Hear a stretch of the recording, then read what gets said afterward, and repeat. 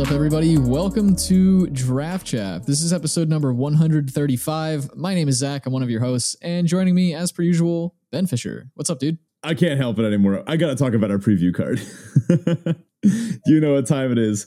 I am very, very happy to announce that we have finally gotten a preview card. That's right. We are here to spoil Elesh Norn, Mother of Machines. The set is all about her. I know everyone's hyped about it. So we got a pretty sweet version. I think you're going to like it.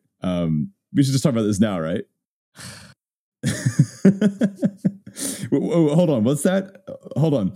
I'm getting that a version of this has already been spoiled. Hold on, actually. 5 or so, yeah. I'm getting an update. It appears that 8 versions have been spoiled. Uh-oh. It looks like someone beat us to it. We'll get there next time.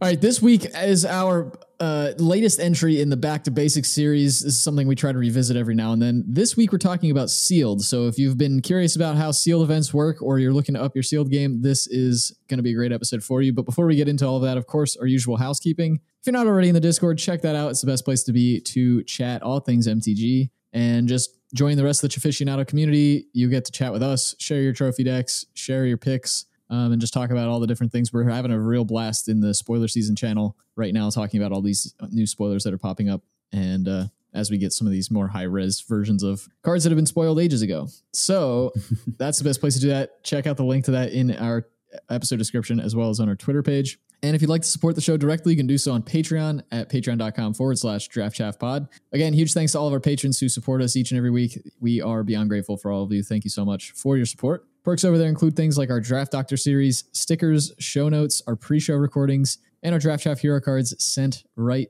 to you, signed by us and usually altered in some way by Ben. And if you're not so interested in, recurring support in the way that Patreon does it, but you still want to support the show, check out shop.draftchaff.com, where you can pick up all sorts of different merchandise that we have over there. Big fan of the sweatshirts and shirts and stuff. So check that out over there as well. All right, on to our Kraken draft type thing. This week, we've got a Dom remastered pack one, pick one. Yeah, this format is sick. So I got to draft it. I got to play Sealed a few times over the weekend, and I'm going to be participating in the limited RCQ that's coming up. Oh my God, that's like in 2 days, I think. I guess that's tomorrow by the time this episode comes out. I gotta prep a little more for that. But this is a really, really cool format. It's kind of old school, and that makes sense because it's made of a bunch of cards from throughout Dominaria's history. But we're going to kind of fly through this pack, talk about some of the standout cards in it. There's an invigorating boon in this pack that's a kind of cycling enchantment payoff. It's pretty cool. I saw an opponent that had 2 of these once. I did win that match, so I don't know how good it is. There's a Slippery Karst. It's a cycling land. There's a series of cycling lands in this set.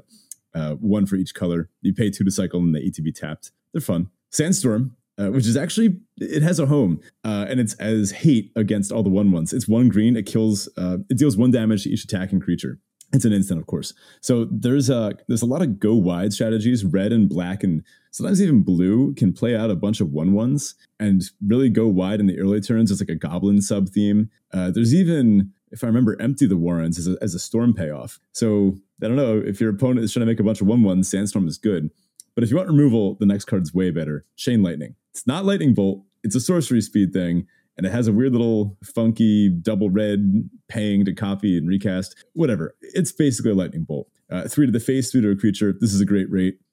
Pretty strong pick out of the pack so far. Ember Beast, it's a big beater. It's whatever. Aquamiva, sometimes you want to discard Outlet. This is a 2 mana 1/3. You can discard a card to switch its power and toughness. Ication Javelineers. This is one of the older Magic cards that I own. I think I got one in like an intro deck that had, I want to say it was like Elspeth versus Venser, maybe? It was like a real old dual deck, and it had a bunch of Ication Javelineers in it. Little 1 mana 1/1. You can tap it to deal damage to something, and then it's like a one-off thing. It's pretty good, given that there's a bunch of X1s in this format. Wild Dogs.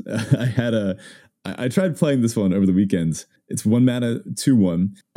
Good, right? It's in green, especially. They don't usually get those. But it also says at the beginning of your upkeep, if a player has more life than each other player, the player with the most life gains control of Wild Dogs. So it's not always good. It does have cycling for 2 mana, so you can pitch it if your life total is way lower than your opponent's. If you're beating down, it's great. If you can gain life, it's great. But I don't know. I took the dogs out because they aren't very good. There's a Solar Blast. It's a 4-mana deal 3. It's good. It is cycling, and then it pings something when you do. Again, this can kill X1s or bigger things. Urborg Uprising, 5 mana. Return up to 2 target creature cards from your graveyard to your hand and draw a card. 5 mana for like a triple card advantage thing. It's slow. You could do it in this format, but I never play more than one. Out of the comments here, clear Chain Lightning, right? Yeah, I don't really think I'm considering anything else. The rest of these comments are pretty weak. Yeah, removal is also not great in this set. You'll notice there's not really anything else. There's the Sandstorm kinda and the Solar Blast. Red has some decent burn stuff, especially things that can go face. Even just Chain Lightning and Solar Blast can both go face. Chain Lightning, clearly the pick here, just so efficient. Now, our uncommons are strong. Flametongue Kavu, the iconic card, 3 in a red, 4/2. When it enters the battlefield, it deals 4 to a creature. That's just, that's great. Even by modern standards. Probably would take it over the Chain Lightning, to be honest. Yeah, I think I would as well. There's a Dread Return, 2 black. Return target creature card from your graveyard to the battlefield. And then it has flashback, sack 3 creatures. There's some token stuff, but it's a pretty niche vector. It's hard to cast. Flametongue Kavu is just, clearly it. Now, our last uncommon here is Squirrel Nest. This is a funky one for those that don't know it. 1 green, it's an aura. It enchants a land, and the land gains tap to create a 1/1 green squirrel. There's not exactly land hate. There's actually maybe a few. And there's a bit of permanent hate, but it's still limited. You can't jam a bunch of that into your deck and hope it works. So this thing will probably never get removed. And sometimes getting rid of a land to just make a squirrel every turn is good. There's also a card in this set that untaps a land. It's like a common like mana dork type thing. It untaps a land. Wombo combo with Squirrel Nest. Oh yeah, for sure. I kind of feel like there was a flavor fail here. I feel like this card should have been just green and enchant forest, but yeah, whatever. You're gonna have to go pretty far back in time to roast those designers. Yeah, still probably just gonna slam the Kavu here though over Squirrel Nest. I mean, it's a good card, but yeah, it's not a Kavu. But our rare is a pretty iconic card with some pretty iconic art. It's Birds of Paradise. It's green for an 0/1 flyer. Tap to add a mana of any color. Sick card. If I'm playing to win, I'd probably still take the Kavu. If I'm playing for vibes, Birds of Paradise. Probably for value too. I would imagine it's probably the most valuable card in the pack. Yeah, not by too much. This reprint has actually brought down a lot of the prices. For those big commander players out there, a lot of the tutors like Worldly Tutor, Vampiric Tutor, those are going to be pretty cheap now comparatively. And I guess you could pick up Force of Wills and Yawgmoths and some of the other big mythics like Urza. Those will be a little cheaper now too. Still kind of pricey though. All right, on to our Teferi Tibble. This is a Roses and Thorns style segment where Ben and I share a high and a low from the past week. So Ben, how's your week been?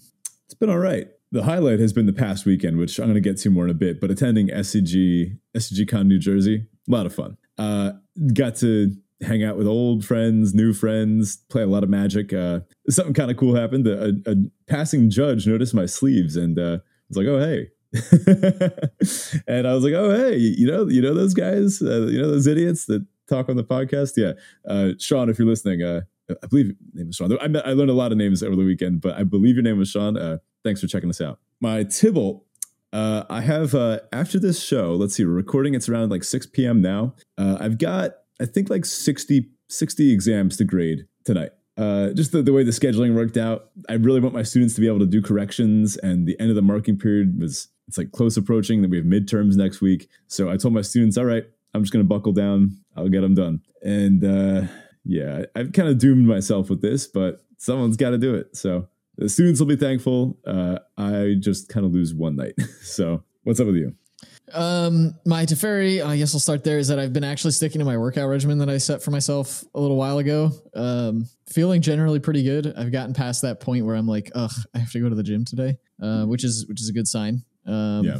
Feeling good about that. My Tibble is that I'm in kind of a small rut, like mentally right now. It's just been like over the last couple of days here, and it's nothing like serious, but it's enough to kind of knock me off my stride. I was feeling pretty good for quite a while. So hopefully that goes away soon. Would you call it like the midwinter dip, maybe? Yeah, I mean, it's a mix of probably that and like some personal stuff that I won't get into on the show. But yeah, it's just a mix of things, I think. All right, on to our listener question of the week. This week, our question comes from Dorgan of Past Lift Drafts. Check them out on YouTube if you haven't, because his content's great. The question is there too much, too little, or just the right amount of focus on Commander these days? was like cool. Who. Are we going to make people mad with our answer to this one? This is Magic the Gathering where you make people mad. If we don't make people mad, we're not doing our job. And by that, I mean, we're probably not talking about Magic because it's virtually impossible not to anger Magic players. I was tweeting about this week. Like, I saw people were getting upset about the number of Elish Norn printings. And yeah, we didn't actually get to spoil Elish Norn next time. I just like, I don't know, the phrase touch grass pops into my head. Like, there are real problems in the world, and we have this game that allows us to escape them even just a little bit for a few hours, maybe a few hours a week or more or less. And you want to tell me that you're going to spend time like arguing with strangers on the internet about about the art of that game? Like, it just, when you take a step back out of it, like the echo chamber can really start bumming you out, you know? And people talking about like, I don't know, the people that still comment greed under all of WotC's posts, even the ones that are like spoiler posts, ones where like new designers have like poured their heart and soul into creating cool new game pieces. And then people still are commenting greedy. Yeah, of course they're greedy. It's a company. Like that's what capitalism is. I don't know. I think my experience in teaching has taught me that if you surround yourself with that kind of negative energy, you'll find yourself perpetuating it, and that really you have to actively combat that, or else you become kind of just a bummer, you know. But anyway, back to the question. I think it's somewhere between too much and right amount. Take, for example, Mondrak Glory Dominus, the white Dominus, the only one we've seen so far. We know we're getting one for every color. We've seen all the arts, and they're awesome, just super stunning. They're kind of like gods almost. The way they describe them seems like they've almost risen up out of Mirrodin in response to the Phyrexians, like, and rather than being created by them. I think one of the stories, the black one, was like, I don't know. I think like Atrax's steward Ixil like visited and was like, oh, this thing scares even me. So Mondrak Glory Dominus, it is a Phyrexian horror, but it's a legendary token doubler that's clearly designed for Commander, right? It can even give itself indestructible, like to prevent board wipes and stuff. But it's a anointed procession on a body. Like, this is clearly meant to be a mono white tokens commander. Is it going to have a significant effect on limited environment? I don't know. I mean, this thing looks like a pain to play against, right? Yeah, I think that's going to kind of have to shake out with this card in particular, with how many like tokens you can generate, like ignoring this card in the first place. Like, how many sources do we have to actually make tokens? But this is the one that's worded such that it generates twice that number of tokens, right? Not that many plus one. Yeah, this is a doubler, a full-on doubler. Yeah, and that's that's going to get messy in any situation. That, like, there are definitely going to be decks, if there are other cards in the set that generate tokens, which I'm sure there are some somewhere. There definitely will be decks that could be built around this card. I don't imagine it's going to have a massive impact on the limited environment, but it's a mythic, it right? Feels like a commander plant for sure. Yeah, and like, it's super efficiently costed. I don't know. I think where this does become too much focus is when you really get these mega bombs that start really altering the dynamic. Like, I honestly can't even think of stuff back to, I guess, like, honestly, Dream Trawler is still the one that sticks in my head as the most overbearing thing. But that wasn't even designed for Commander. I'm thinking when we see a true Commander plant that's really starting to bother us, we'll know. You know, they've skirted this recently. Think like DMU, where the bomb rares were pretty limited focused, and they were efficiently costed, and they played into the limited environment, like Domain and the way that the double pipped ones are balanced. That was all fantastic. So they're clearly thinking about this. But I don't know. Maybe I'm a hypocrite for thinking this, but I think I saw like a Frank Karsten tweet, and he was saying that there have been more legendary creatures printed in like the last year than the last like 10 or like the first like 15 years of Magic or something like that. It was a pretty staggering statistic. Too much of a good thing tends to be a bad thing. I don't know if we've hit that point yet, but it's cool that everyone can find commanders that they like. It's cool that we have different archetypes. I don't know. Something about overabundance feels like it's going to cheapen the appeal. Yeah, it's an interesting approach to that problem. I think the way I'm thinking about this is like, I don't think I care. Like, okay, there are certain situations where, yes, having the legendary keyword or super type on a creature makes an impact on the game, ignoring whatever is in the text box, right? You could have two cards that are functionally the same thing. Maybe they're both just bears, 2 mana 2/2s. One's a legend, one's not. okay, sure, the legendary one in most applications is probably worse because you can only have one of them on the board. That said, I don't particularly care how many legends they print. I respect Frank Carson, and I also thought that stat was staggering, but I don't really see how it matters in terms of like how many legends we have printed. What matters to me more is that we get these plants in sets that don't feel like they belong. And I'm not saying that Dominus is exactly one that doesn't feel like it belongs. It does feel very clearly that it was a commander card. But when they're printing separate commander product, I don't understand why they inject cards that are designed for commander into a full set. Like, why not just put that in the product that you're already printing? Yeah, maybe not even that a is pre-con, designed but for like commander legends, right? So it's still like widely available in boosters. And it may just be that it's they don't have enough of those releases to make regular changes the way they want to the format. Maybe they have to inject certain cards in other sets and other products because otherwise it would take too long to get updates to a format. Maybe. I tend to agree that too much of a good thing is a bad thing in most settings, but I don't know that we've hit that with Commander yet. I think that it as long as it stays away from like genuinely hurting limited environments, I don't particularly care. I'm sure standard or like other constructed players may have a different approach to that, but I don't really play those formats. So yeah, Commander and limited are the only sets of formats that I really care about. So I think it's fine where it is for now. It's veering toward too much, but I think we're okay. So before we get into our main topic, I want to give a quick recap of Star City Games Con New Jersey because it was awesome. Played a bunch of great limited, including some sealed and draft over the weekend. So let me walk through it. 9 a.m. on Saturday, I was there for a day. I played sealed Dominaria Remastered, the pack we just saw. Honestly, I'm hoping for better luck this weekend at the RCQ. It's a very low power format. There's not a lot of removal spells. There's some tempo-y stuff, and aggro decks can be good if you flood the board fast, but the bombs can really turn it around. I got absolutely flattened by Lyra Dawnbringer. So it was, sometimes you get Baneslayered, right? After that, let's see. So Pessimistic Corn and Ratafia, shout out to them in the Discord. We all got Chipotle, played some Super Sealed. We split a box of DMR and built decks out of 12 packs each. Those are some decks. Ratafia had a sick Storm deck. It was Pessimistic Corn tried beating through my double Windborn Muse deck. He successfully, I should mention, he did beat me. But Windborn Muse, it's a 4-mana 2/4 flyer, and it says creatures can't attack you unless their controller pays 2 for each creature.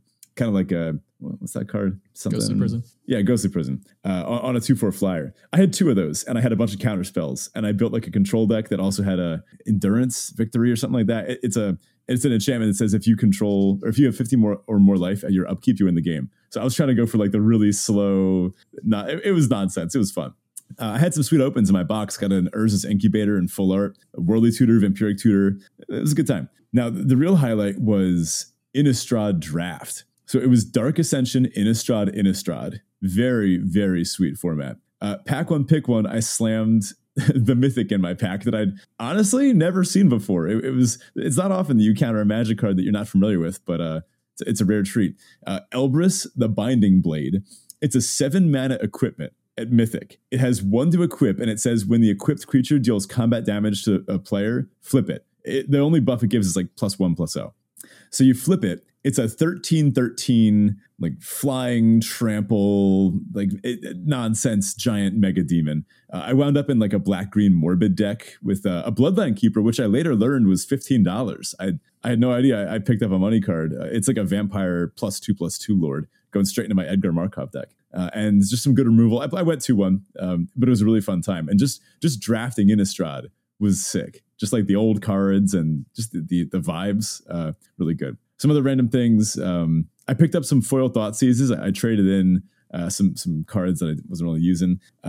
These aren't any foil Thoughtseizes. These are Junji Ito, the famous manga artist, Thoughtseizes. They're gorgeous. They're nuts. I've never seen a card look like this before. It caught my eye immediately in the case, and I was like, I got to have this for Modern. I got my full art Batter Skull signed by RK Post, the artist of the card. That was kind of cool. Even got a nice art print from him. Upgraded my limited kit. I've got a nice new deck box. One of these nice Gamegenic ones. We're not sponsored by Gamegenic, but God, I wish. That'd be sick. So I've got a nice full size limited kit now, and it was just great. Just it's nice to be in that energy. After like the whole day, you start getting kind of antsy, right? Because it's like the tournament air, and there's a lot of people in there. But saw some old friends there that I hadn't expected to see, made some new ones, and I don't know, it got me even more excited for MTG Philly, which it looks like I'll also be at. So nice. If you're on the fence about going to MTG Philly and we're interested in meeting both of us, maybe this is a kick to one side of that fence. Yeah, come hang out. All right, so that brings us to part 2 of this episode, and this is really kind of the meat of the episode. We wanted to give you kind of that breakdown of Ben's day at SCGCon. It's not often we hear about in-person events anymore at a large scale. It just feels like really weird almost to hear like a tournament breakdown like that, but yeah, really glad you got to go to that. I'm really excited for MTG Philly as well. But let's talk sealed. So you did some sealed at that event, but we want to go through all the different sealed basics. It's one of the greatest formats in Magic, in our opinions, and probably in the opinions of a lot of other people. One of our particular specialties. Ben and I have run quite a few two-headed giant sealed tables in our day. Mm-hmm. But if you're going to pre-releases, you need to know how to sealed. And if you're going to some of these in-person events, a lot of them, the main event or a lot of the side events happen to be sealed as well. And it just so happens that we both have a few pre-release wins between us, and we've had quite a bit of success with sealed in the past. So let's kind of break this down, what we think about when we go into a new sealed event, what types of sealed events we can get into, and kind of all the bits and pieces that go with all those things. Right. So let's start with pre-release. This is the most casual of all sealed environments, and honestly, one of the most fun ways to play Magic, just full stop. I think if you're trying to get a friend into Magic, pre-release is one of the better times to do it because everyone is learning the new cards, not just your friend. They get everything they need. They get a deck box, they get a spin down, they get cards. They even hopefully get some cool opens and like a special promo rare that they can kind of identify with. What more do you want, you know? Yeah, and like Ben mentioned, everybody's still kind of learning the cards, especially as we kind of get this approach back to where they're not really releasing the sets on Arena ahead of pre-release anymore. Nice. And so that kind of gets us to that point where, yeah, everybody is actually learning the cards. That kind of ruined pre-releases for me for a little bit there, where it was like, oh yeah, I've already played with all these cards for like 2 or 3 days on Arena. It's like we already know what the busted commons and uncommons are. Yeah. Although I think something is changing with this next pre-release. I think now it's just, I think cards are like legal to play as of pre-release, if I remember seeing, right? It's kind of strange, but I guess it's no longer pre-release. It's release. I don't know. Doesn't matter. Constructed, whatever. That brings us to the next type of pre-release, or the next type of sealed event, I should say, is Two-Headed Giant, and one that, again, Ben and I tend to prefer. I think this is probably our favorite format in Magic. This can be pre-release or it can be regular sealed. A lot of pre-release or a lot of local game stores will have at least one Two-Headed Giant pre-release event that you can get yourself into. But this involves basically both players. You have 2 players who sit down, open their sealed pools, and then you build 2 decks out of your combined 12 packs, right? Mm-hmm. So you both open 6 packs like a normal sealed, but then you can mix and match your pools as you see fit. You can trade cards between players, can kind of mix how your decks work together. And essentially that kind of changes the way you want a deck build, right? You want one deck to be complementary to the other deck. Yeah, it tends to work out to have one super assertive deck somewhere in the red, green, white combo, and then one deck in the more reactive side in the blue, black, white combo. This, of course, varies based on the format, but figure out what the aggro deck is, maybe like the best aggro deck you can build and the best control deck you can build with like counter spells and permission and removal. You just want to have a balance between the players, right? You want to make sure both decks are like functional on their own. But maybe say you have a really good red-white beatdown deck, but you just didn't open any removal. Well, if your partner's blue-black deck is just full of removal, then it kind of works out in the end. Yeah, and I'll throw in too, one thing to keep in mind with Two-Headed Giant events in particular is while you share a sealed pool and you share a life total, you don't share battlefields. So you can't block for your partner and they can't block for you. So you do still need ways to protect yourself. We have had situations with those like super heavy control decks where one player can get beat down while the other one has a board presence because you can't block for each other. Mm-hmm. And just to reiterate, you can use all 12 packs together. I remember, I think it was like the first time we tried doing it, we weren't sure if we could. And I know we've played against opponents that didn't know you could combine all to make the same one. Now, these decks tend to be pretty good. I mean, you're taking, rather than the best, say, 23 cards out of 6 packs, you're taking the best 23 cards for your deck out of 12 packs. So maybe not literally twice as good, but you'll usually wind up with a deck with more rares and more synergy. I don't know. This just leads to a slightly different game plan. And you also do want to make a note when you're opening cards and even looking at the spoiler, pay close attention to anything that says each opponent. In Two-Headed Giant specifically, that damages each of them. So, a pinger that says tap to deal 1 damage to each opponent, that's much more effective when your opponents start at 30 life and it deals really 2 to them. Yeah, again, they share a life total. So when you're hitting both opponents, you're essentially doubling whatever that effect is. So if we're talking about regular sealed, non-pre-release, there's kind of 2 different versions of this. There's regular rules enforcement level, and then there's competitive rules enforcement level. So regular rules enforcement level sealed is kind of the usual sealed tournament, right? You receive 6 packs, but you don't get a promo or the usual pre-release kit stuff. Sometimes I find myself remembering this as I'm sitting down for a sealed thing. I don't know, there's that extra special flair you get with pre-release. Just the fun of opening up the pack and seeing what promo you got and token and other cool stuff that's in there maybe. Normal sealed, you don't get any of that. You just get 6 packs. I would recommend bringing a draft kit. I always have sleeves on me, 43 to be specific. I always keep a few spares for maybe if I open some flashy mythic rare or if one of them breaks maybe. I did have one time when I got a paper cut midway through and I got blood on some of my sleeves. So it does actually help to have spares. Make sure you bring some spin down or whatever you're going to use to keep track of life, maybe like a life pad. A lot of players use electronic ones. I'm meaning to get one of those. I should do that soon. Other junk like tokens, Spacek lands, actually. Those are the ones that I keep in my my draft kit. But you can bring your own basic lands if you want to. I do use Spaceks because they're the planetary ones only. I'm a connoisseur here. But if you have preference on basic lands, or they always have lands there for you. Also, don't forget a playmat. Right. And if you have a box that you're using, make sure you've got room for your sideboard, especially in sealed where maybe some of the answers for your opponent's cards are more narrow. You want to have a deck where you can easily access your sideboard.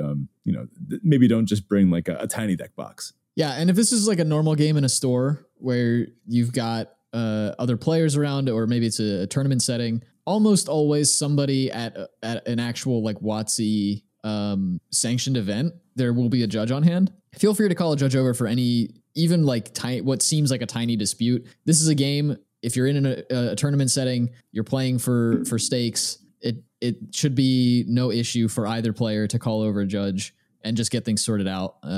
But at regular REL, things are still generally pretty casual. So, do with that information what you will, but don't be afraid to call a judge when you need to. Yeah, sometimes just a little like take back, or if your opponent knocks a card off the top of their deck and they're like, oh, can I just put this back? And you don't think they saw it or it doesn't really matter, then it's whatever. Now, competitive REL, sometimes just called comp, it's a little more intense there. So at comp REL, it's all the same stuff, except the cards you open during sealed won't be yours. So this is something I had to remind myself of because I believe that's how it'll be this weekend for my RCQ. The person will open 6 packs of sealed.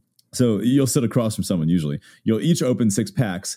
You will mark on like a long checklist that's specific for the set. You'll mark down every single card that was opened in those 6 packs. Rares, foils, everything. And then you will do this to prevent people from like inserting their own cards from home. Someone's got the old Baneslayer Angel up the sleeve trick. They want to prevent that. So once you've done this, you will trade piles with usually the person across from you.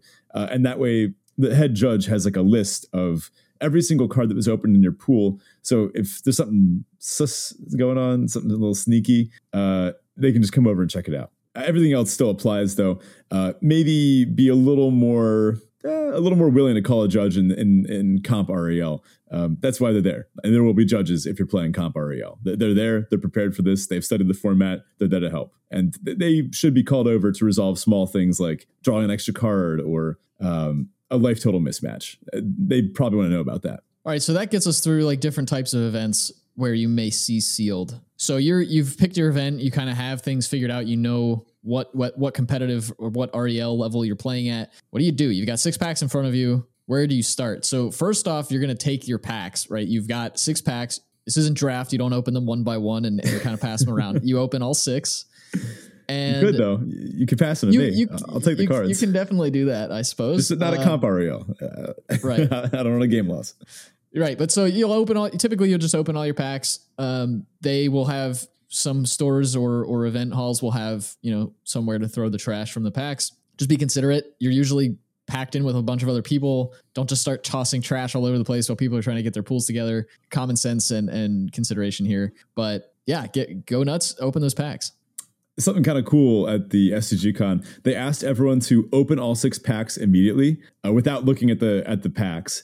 So they could collect all the trash immediately and get it all out of our way so we had more room for deck building. It makes sense in like a pack convention center. Definitely. So the way I usually approach it is I start by sorting out some of my power, right? I sort by power level and I sort by color. I guess we could say that the cards with the longest vector strength, I tend to sort out to the top of each color.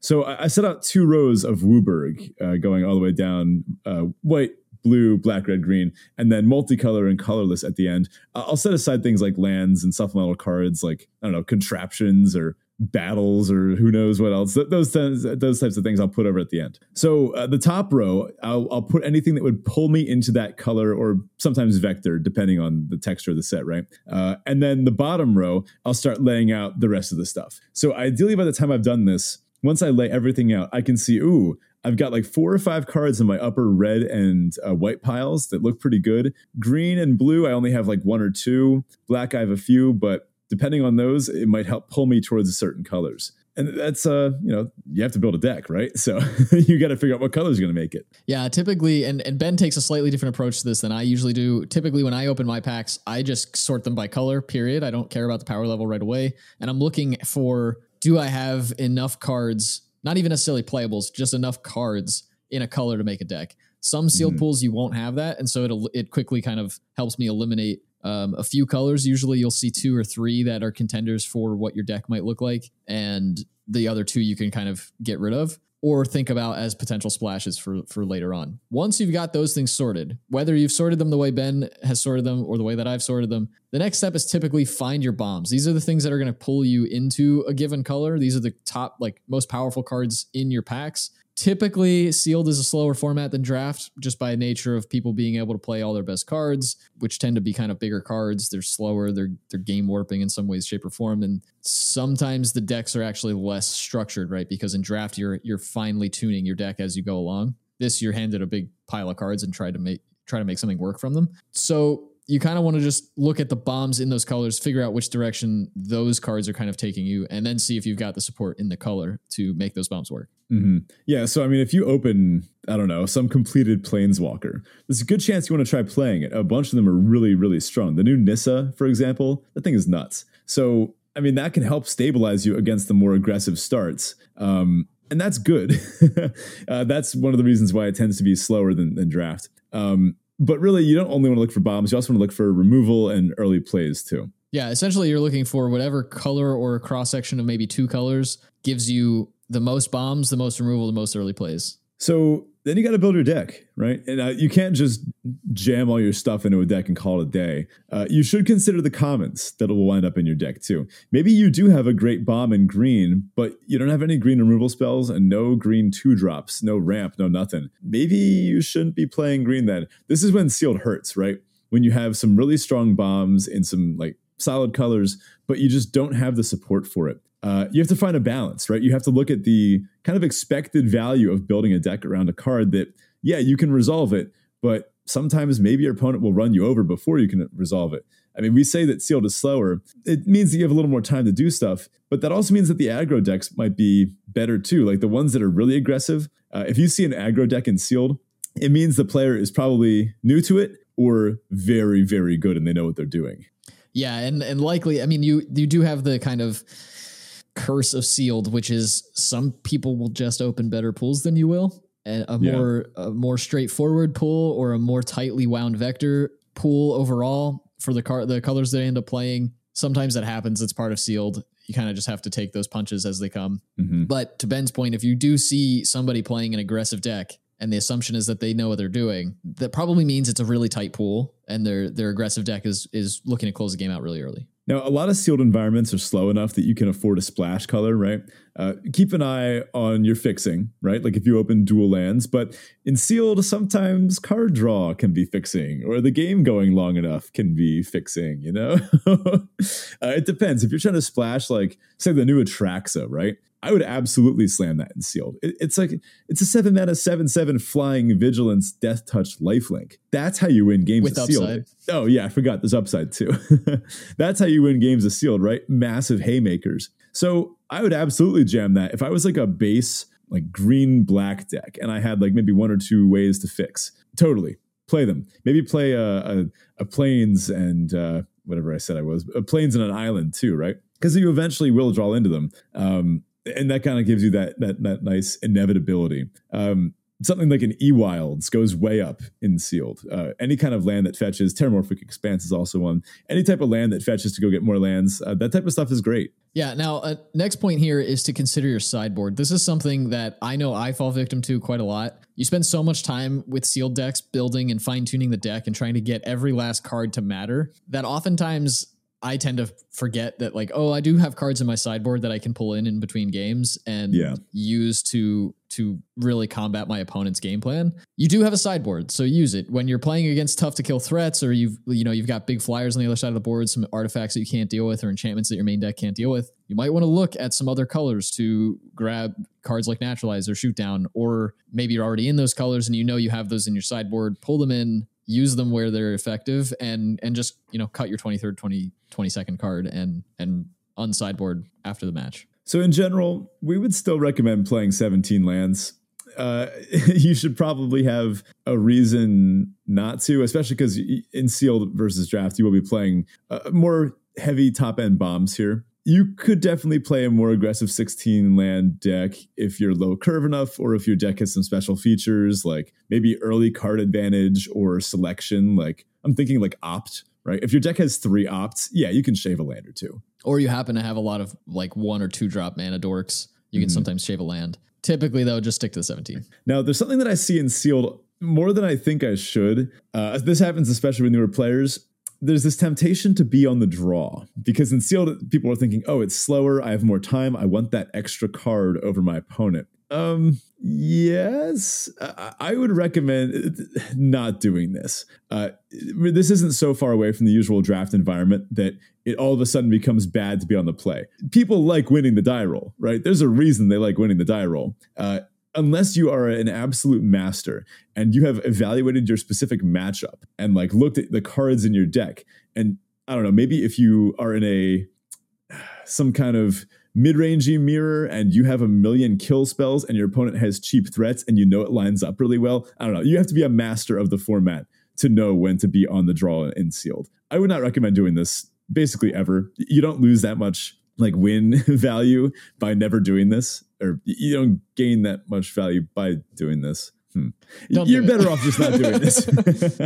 I would recommend being on the play all the time, even in slower sealed formats. Yeah, maybe we should do a back to basics just on the play draw breakdown, because I think there's a lot of, and I've seen a lot from Frank Carson on this. Statistically speaking, even in the formats where it's correct to be on the draw, it's only correct by like very marginal amounts. And so you're way better off just defaulting to always be on the play in every game, every format. Like you're just better off if that's your default. I wish we knew people that were good with like data aggregation. I don't know. This feels like something where we could use their help.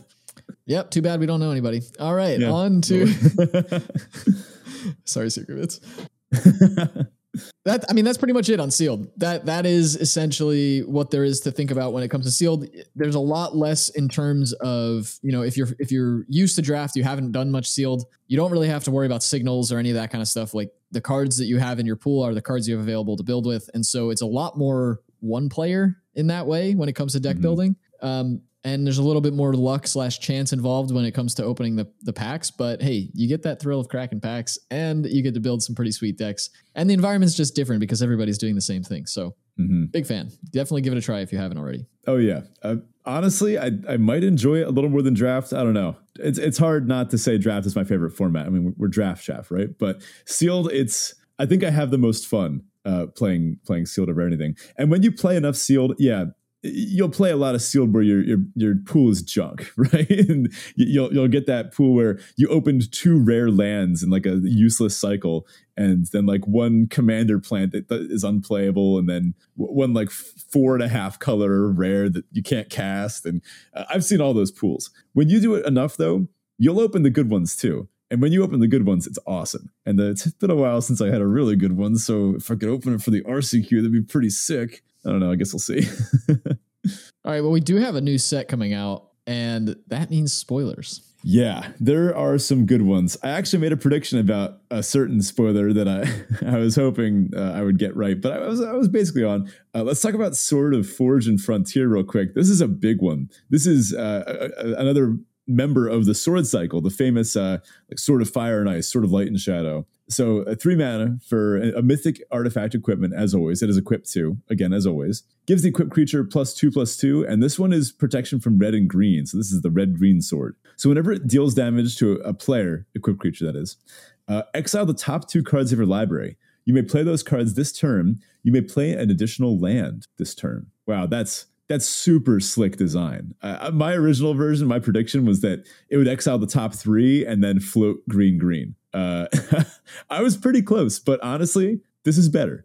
Yeah, that's pretty sweet. I mean, it gets around all the kind of issues you have with the exiling, and because it doesn't require like a mana activation to get the trigger, you don't typically like you're not as worried about I have to cast those cards or play those cards this turn as opposed to next turn. So yeah, it's pretty slick. So we should chat about Staff of Completion, a mythic artifact. We were a little puzzled by this one before the show. We're curious if the listener has any ideas that we're missing. So this is the completed version of Staff of Domination. So Staff of Completion, 3 mana artifact at Mythic. It has tap, pay 1 life, destroy target permanent you own. I don't know. I might be missing something on that. Tap, pay 2 life, add 1 mana of any color. It taps for Phyrexian mana. That's cute. It is tap, pay 3 life, proliferate. All right, now we're talking. Tap, pay 4 life, draw a card. 4 is a lot of life. You can't do that too many times. If you can gain a lot of life, I'm thinking with like a 3 or 4 power lifelinker, then this becomes really appealing. And then of course it has the usual pay 5 just generic mana, untap Staff of Completion. I mean, it's cool that you can do multiple of these a turn with 5 mana, but like, do you want to? Yeah, that starts to get into a weird spot. I mean, I can definitely see situations, because toxic is a keyword in this format, where you have like some toxic creatures doing their thing, giving your opponent poison counters, and then you play Staff of Completion, tap it to proliferate, untap it, tap it to proliferate, win the game. I can see that sort of thing happening. Otherwise, like you're never going to want to pay 5 mana to add 2 mana to your pool. You're not likely going to pay 5 mana to want to destroy 2 of your permanents. So maybe there's some combination of these things that you'll want to do. And I don't really ever see you wanting to pay 8 life and 5 mana to draw 2 cards. Yeah, and that's not only 5 mana, that's the 3 to cast it too. I'm assuming it's already been on the board, but yeah. Yeah. Similar to the original Staff of Domination, very cool card, just it's very dirtily, Yeah, in limited, I'll be surprised. I mean, maybe there is actual application for the destroy permanents you own effect. I'm having a hard time coming up with any that seem relevant in limited format, but I haven't seen every card in the set yet, so we'll see. This will be one to keep an eye on, I think, just in terms of like, did we get it right kind of thing when it comes to the format breakdown. Mm-hmm. I'll be curious to see how this format evolves with this card in it. I also just want to throw out there, I was totally on the money with Jace getting completed. Yeah. And it's been running around on Twitter that all of the completed Planeswalkers in this set, they're throwbacks to previous versions of the art. So this is clearly a callback to the Jace the Mind Sculptor art, except now he's spelling in Phyrexian. Yeah. I'll let you read this one. This is more your vibe, I think.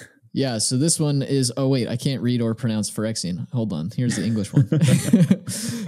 Jace the Perfected Mind. This is 2 blue and then Phyrexian blue mana. So it could be 2 blue or 2 blue and 2 life. He's obviously legendary Planeswalker. He's completed, and he has 3 abilities. The +1 is until your next turn, up to 1 target creature gets -3/-0. -2 is target player mills 3 cards. Then if a graveyard has 20 or more cards in it, you draw 3 cards. Otherwise, you draw a card. kind of interesting. And then a -X, target player mills 3 times X cards. So at first glance, I was like, this just isn't good. Like, it's okay. Where this gets good is when you can proliferate a bunch and then use that -X like a million times. Yeah, 3 times X. So at what point does this just one-shot your opponent? Probably at like 7. I mean, I think like mill 21 is usually, I mean, that's probably enough to kill, right? If it comes down like in the mid to late game, mill 21 cards, that'll usually do it, right? Yeah, I mean, by turn 4, your opponent's drawn like 11 cards or so, depending on whether on the play or draw. In a limited deck, right? That puts them like they're not dead to 21, but pretty close. Yeah, and any later than that, it's just gonna kill them. There'll probably be some games where you just cast Jace for 4, start upticking their biggest thing, like shrink it, and then just play like the defensive game. I mean, if you're trying to attack through to this and you have to make inefficient attacks into the like, blockers or stuff, I mean, maybe this even opens up your, I mean, if you're playing Jace, you to start attacking with your toxic creatures, right? And then you're kind of winning the race there.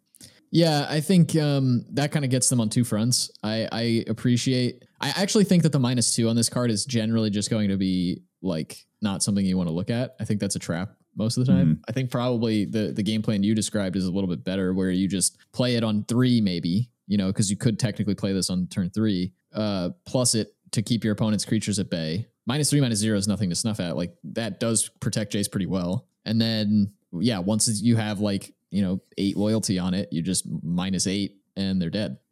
There's some other good planeswalkers in this set, particularly Kaya and the Wanderer. They're both at rare and they're both really good if you can resolve them. They're expensive, really strong. We should probably wait for the rare roundup for that. Yeah, look forward to that. But that about does it for us this week. Thank you so much for listening. Again, check out the Discord if you haven't already. We'd love to have you in there. The link to that is in the episode description as well as on our Twitter page. If you'd like to support the show directly, you can do so on Patreon at patreon.com/draftchaffpod, or as I mentioned earlier, our merchandise shop at shop.draftchaff.com. And if you'd like to find us on social media, you can find us on Twitter at draftchaffpod. Thanks so much, and we'll talk to you next week. One quick thing here. I finally got my new keyboard. It's a nice HyperX one. It's pretty sweet. I have it nice and synced up with my lighting setup already. But as I was doing the show notes this week, I noticed something. Now, my last keyboard, the problem had been that, I would have all these over it. There was that. I did spell T all over it. But I would like mistype things and have like double letters here and there, especially in the C and M key. I guess they just got like a lot of use based on where the hand placements are, right? I guess with thumbs, I may have been pressing them at weird angles. I don't know. For whatever reason, that and the space bar, they all got pretty much destroyed in my last keyboard from overuse. So I was thinking, all right, brand new keyboard. This is great. I can't wait to type up the new show notes with my brand new keyboard. Turns out I just suck at spelling and typing. Not 100% of the typing issues were resolved by my new keyboard. All the double letterings, those were all resolved, and that was so much nicer. It's nice. Also, the arrow keys just didn't work anymore, and the numpad just didn't work anymore on my last one because of the infamous T spill. So this one is fully functional. But I think I might need to go download one of those old like learn to type apps. Like, do you remember back in like 5th or 4th grade we did those? Sure. Only vaguely. Yeah, just use monkeytype.com. You'll be good.